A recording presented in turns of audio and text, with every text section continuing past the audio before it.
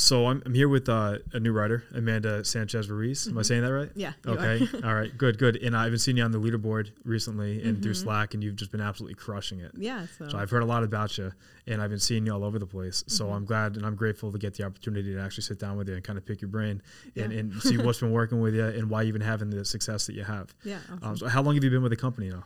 Yeah. Thank you. So I've been with the company for like 4 weeks, I think. That's it. Yeah. So like mids of March. So barely. Holy crap. And you just did what, like 6,000 something last week? 6,500. 6,500 last week. Yeah.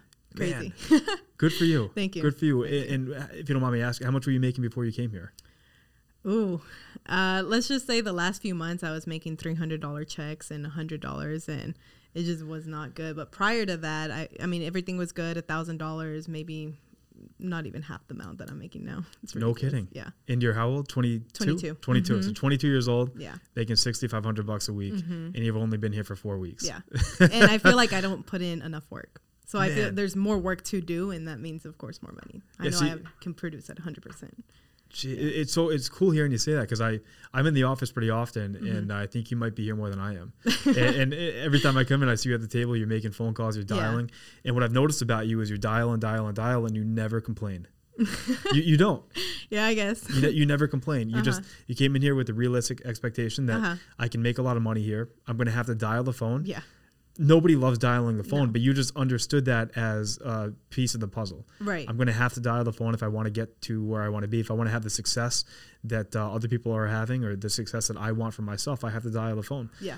And you come in here and I'm watching you do it, and you're blowing up. And it's cool to me because I can't tell you how many agents that I've hired, and they call me and they complain that, hey, I've dialed the phone, I've had 150 times today, and I've only set 3 or 4 appointments. Right. And then I reflect in my head and I think of you. I'm like, well, man, Amanda's been in the office for like a week straight. She hasn't gone home. I don't even know if you've slept. Right? Yeah. You just dial and you don't complain. Right. And you just figure it out. And now you're making $6,500 a week, 4 weeks in as a 22-year-old. Yeah. It's crazy. I mean, it blows your mind. Right. Yeah. I don't know. I feel like dialing is a part of making the money. And it's one of those things where it's funny because you hate to do the easiest job. You just dial. That's it. You just dial. And, sometimes people answer, sometimes people don't. They're not the nicest always. And sometimes they are the nicest. And, it's just a part of the game. I feel like if you don't dial, what appointments can you expect to go to? Right. You have none. I mean, how are you going to make money? So you just have to dial until you're at a comfortable number of appointments, and you just have to do it. I feel like it's one of those things where you can't think about it. You just do it. You just have to dial. It's that simple, right? Yeah. And I struggle with it myself. That's the thing, too. I do struggle with it, such as I try, my biggest thing is I'm trying to get more appointments in, which requires more dialing. But working on it and everything. But yeah, it's just a matter of the game. Now, have you found that the more you dial, the better you get on the phone? Yeah, of course. Yeah, whoa. I feel like my answer. What a crazy concept. Yeah. Yeah, for sure. I feel like every time, you expect an answer and you know exactly what you're going to hit them with. Whether that's you're going to make them sound like they're the most important people in the world because of the excuse they gave you, or you just try to, wrap their heads in knowledge, whereas they want to talk to you because you have the information they're looking for. Yeah, because they're looking for it. Yeah. You have the info and you can help them out. Right, and you tell them you can work with them, qualify them. First you make sure you get them qualified, and many people are scared because they don't qualify. Or maybe they need a budget. Budget's important. Well, great. I work with you, right? I do the shopping for you. I make sure you're in the best budget.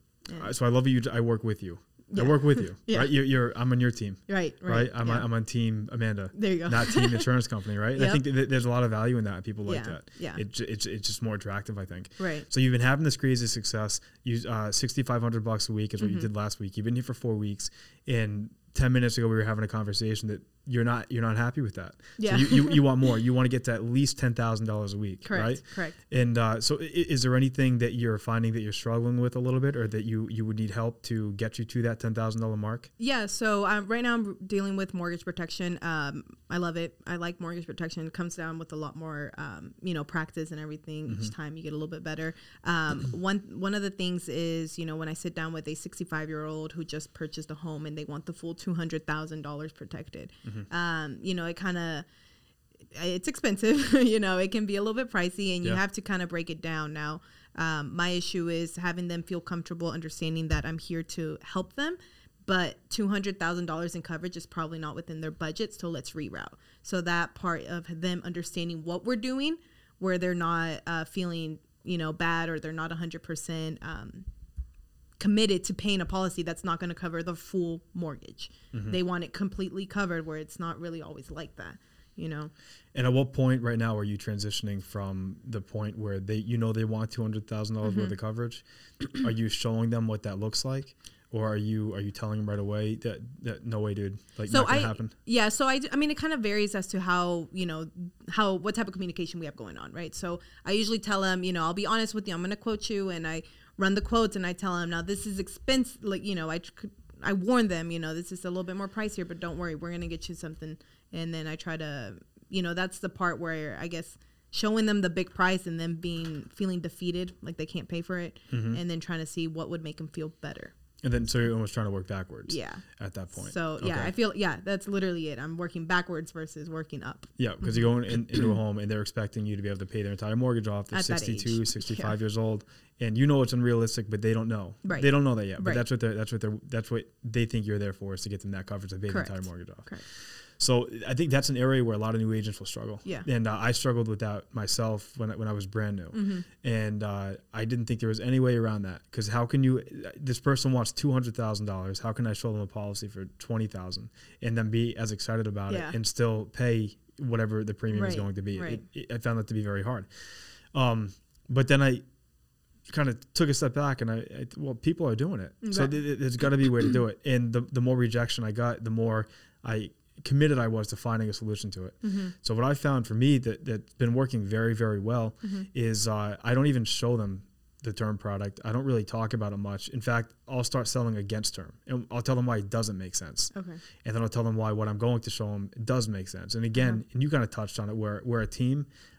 I'm playing for your team. Right. I'm here for you, to put you in the best position. So what I found that I do is, when I'm sitting down with these people, I have the financial inventory sheet. And I ask them, all the basic questions. What I'll say is, now my understanding is this is a mortgage, right? You don't rent? Yeah, it's a mortgage. All right, how many years? 30 year? Yeah, it's a 30-year mortgage. All right, if you were going to sell your house tomorrow, how much would you get for it? In other words, what's your house valued at? And then they'll tell me. And I think every time so far, I haven't had a time where it's been less than where anyone's upside down in equity. Yeah. They always have all this equity in the house, because we live in a pretty good market. Right. It's a seller's market. So everybody is way, way, way, way positive with their equity. So I write that down. I write down what the house is valued at, and then I say, "Wow, you have a lot of equity in this house. You know that?" And yeah, we know that. And then I'll say, that's what we really want to protect here. We're looking to protect the equity. We want to make sure that, God forbid, something happens to you, that your loved one is going to actually be able to retain that equity. They get the equity, not the bank. We don't want the bank getting that, right? And then we don't want the bank getting it. You know what I mean? Yeah. So that's what we're going to look at protecting today, is the equity. And then I'll move on. I'll finish doing the financial inventory, and obviously part of that is asking what the mortgage is. What's your monthly payment for the mortgage? It's $1,400 a month or $1,000 a month. Is that escrowed? I always ask. Yeah, that's escrowed. So your property taxes and all that are in there. Yep, that's in there. All right, cool. And then I complete the financial inventory, and then I'll stop there, and then I'll tell them, look, so what we really want to protect, as we've already discussed, is the equity here. And now most people in your situation, so basically anyone over 60, 61 years old, if we could probably get you qualified to cover the entirety of the amount, but most people don't do that, because at your age, that payment is just astronomical. Instead, what most people do, and most people is a key phrase, what most people do that are in your situation is we start looking at how much it's going to be to cover the mortgage payments for a specified period of months. That way we can ensure that, God forbid, something does happen to you or to Julie, right, that they have enough money to continue paying the mortgage for 12 months, 18 months, which really gives them time to do a lot of things. It gives them time to grieve. It gives them time to not feel rushed when they're having to deal with the loss of you. Right. It gives them time to list a house, to sell the house, to fix anything that's wrong with the house so that they're able to sell the house, and to find somewhere that they're comfortable living that they can actually afford. Right. That takes time. It all takes time. So we want to buy time. And then when they do sell the house, they can retain the equity. they get the equity. That's where the big payout happens. It's in the equity. Right now it's $130,000 or $80,000 in equity. That's where your payout comes from, but we want to make sure that they actually get that. So what we're going to do, we're going to multiply your mortgage payment. That's, we'll say $1,000 a month by 12 months or 18 months to give them time. And then we'll see what that looks like. It's going to be a lot more affordable for you. And this coverage doesn't ever end. This will be with you forever. So you don't have to worry about it expiring or anything. They're always going to be protected. And then, okay. I never thought about it like that. Well, I mean, even you explaining it like that, I mean, it's like, it just all makes sense. I mean, it makes sense. Yeah. And it does make sense. Right. You know? And I feel like they would rather do that because it's almost like they're getting quote unquote free money with the equity, and they're just protecting partial payments, and it makes them feel good too. Yeah. And it's affordable. And then I always tell them too, I'm like, look, my goal is to make sure that whatever we find you is actually affordable. I actually want this to make sense for you. Right. So that's why we're gonna look at this product, because it makes sense. Right. And then I'm not sure how you present it, to them, but what I do is I flip the paper over. Yeah. And so same. So I'll write, option 1 quotes and 18 months and whatever. And then on the left side, I'll put the face amount. Let's just say it's $30,000 or $20,000. Underneath that, I'll write terminal with a little dash with $20,000. And then I make a big plus sign, cash value. And then I'll put ADV for accidental death benefit. And then it's like if it's with America, it's double indemnity, another $20,000. And when I explain it to them, I say, look, what we're going to look at is $20,000 worth of coverage. Option 1 is $20,000 worth of coverage. The reason we went with this is 18 months worth of mortgage payments. It's going to make sure that Julie is protected for 18 months. It gives her a lot of time to figure out what she needs to do in the event that something does happen to you. That's a lot of time for her to grieve and to figure it out, right? And that gives her time. They would always agree. Now, what's really cool about this product is obviously it's going to pay out if you were to die, but it's also going to pay out while you're alive. So if you were to get diagnosed with a terminal illness, which here in Texas, it's anytime you're diagnosed with 2 years or less to live, they're going to pay you 100% of that face amount so that you become the beneficiary and you get the $20,000. Now, if something happened to you and you were to die by accident, so that's anything like a car accident, you fall, you hit your head, anything that would be declared an accident, they're going to double that payout. So they're going to pay you an additional $20,000. And you're not paying anything extra for that. The company's just throwing that in there for free. Yeah. And then that's option 1. Option 2, we're looking at $15,000. We went with this because this is 1 year's worth of mortgage payments. And same living benefits. You get terminally ill, they're going to pay out to $15,000 or whatever number, $15,000. Yeah. And again, same thing with the accidental death benefit. They're going to throw that on there, give you an additional $15,000, bring it up to $30,000 if something were to happen to you by accident. Out of these 2 options, what one do you think makes the most sense for your situation? And they look at it, and it's either option 1 or it's option 2. Right. And I guess it's easier for them to pick 2, whereas they want to protect 1 year or 2 or a year and a half versus them picking, I want to spend $30 a month. Picking that number, that value as to what they're spending. They want the protection.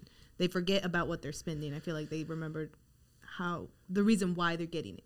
The protection. Yeah. Yeah. I think presenting it in a strategic way forces them to think about, well, if something did, like, we're not focusing on the monthly premium. Right. We're focusing on the value. Yeah. The how value, much protection. And so I forget if I even said it, but I'll tell them like option 1, $20,000, this would be $128 a month. Yeah. And then I'll go right back to the living benefits and the cash value and this and that. And then I'll briefly cover it on option 2. So option 2 is $15,000, that would be $89 a month. And again, it's the same living benefits. And then I put a lot of emphasis on the amount of months that it's going to cover, so year and a half. A lot of emphasis on the terminal illness and a lot of emphasis on the double indemnity, so the accidental death benefit. And just like what you said, it just makes them think about the benefit and why that's so valuable and how it's worth spending the $120, $160 bucks a month. Yeah. And then I never get pushed back on the whole term thing. Or hardly ever get pushed back on term. Because it makes sense. I mean, it just when you explain it correctly, it completely makes sense. And I think that's a really good way to actually approach the situation, especially like my dealing with 6-year-olds or older who just have new purchase.